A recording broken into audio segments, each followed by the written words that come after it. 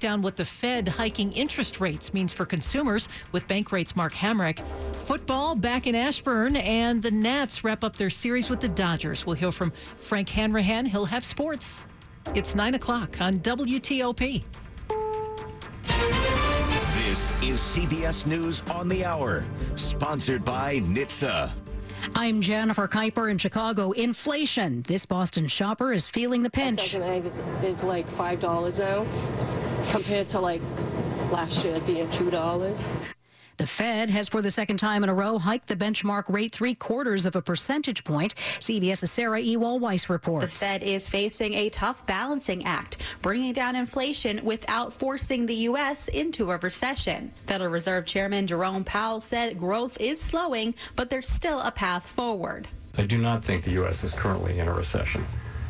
And the reason is there are just too many areas of the economy that are performing too well. And of course, I would point to the labor market in particular. Powell said economic growth data out tomorrow should be taken with a grain of salt.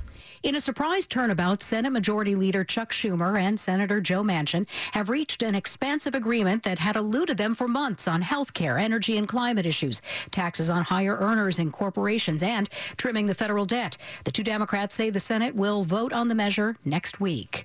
The Biden administration has offered a deal to Russia aimed at bringing home jailed Americans Brittany Griner and Paul Whelan.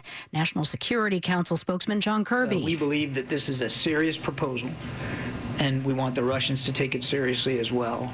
No details of the offer revealed.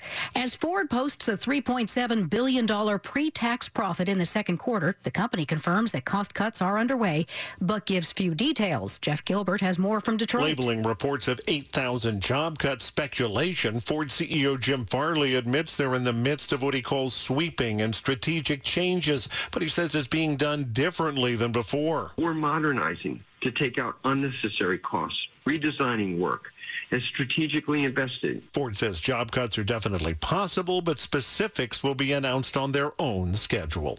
Jeff Gilbert, CBS News, Detroit. A lot of dreaming, that is, about serious money after last night's rollover. The Mega Millions jackpot has topped $1 billion. Ronald Haney is in Arlington, Texas. My dad used to always say, you can't win if you don't play, so I play. The next drawing is Friday night. Leave It to Beaver actor Tony Dow has died after battling cancer. He played the Beaver's big brother. Hey, can I take a sandwich in my pocket? They're grilled cheese. Gee, Mom, these are all pans. Agent Frank Bellotta says Dow died today at age 77. Dow played Wally Cleaver from 1957 to 1963 and revived the role in a 1980 sequel series. He was also a television director and sculptor. This is CBS News. Never miss a moment. Top news from WTOP 24/7, 365. Listen on air, on Alexa, and on the WTOP app. 9:03, Wednesday, July 27th, 2022. 82 degrees. Overnight lows going down to the upper 60s to low 70s.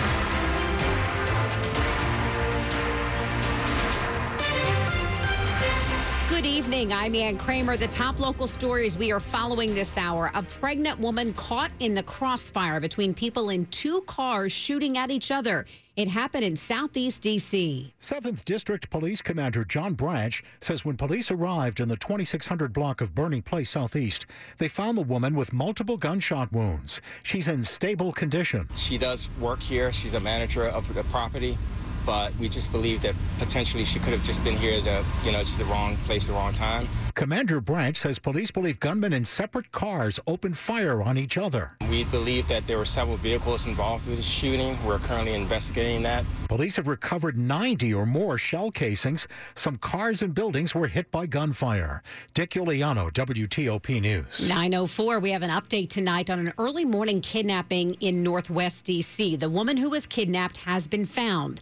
But that doesn't mean investigators still aren't working hard on the case. The abduction of 30-year-old Salita Lee was broadcast on Instagram Live when it happened just before 4 a.m. at her apartment in Van Ness, with D.C. Police Commander John Haynes saying the video is why we're very, very concerned. Lee was found later on in the afternoon, safe, but the last time anyone saw her boyfriend, 44-year-old Marquez Parker. We have a witness who forcibly saw him putting her in a vehicle, and he was armed with what they believe to be a handgun. He's still missing. and considered armed and dangerous. Knowing his status, he would not be someone who could lawfully obtain a firearms license. John Doman, WTOP News. Well, he's already serving a life sentence for murdering his ex-girlfriend. Now a man from Virginia says he wants to plead guilty to another killing in Fairfax County from the 1980s. It's a story you're hearing first on WTOP. Here in Fairfax County Circuit Court, Charles Hellam told a judge he was ready to plead guilty 90 days ago in the 1987 death of Iga Sober-Adler.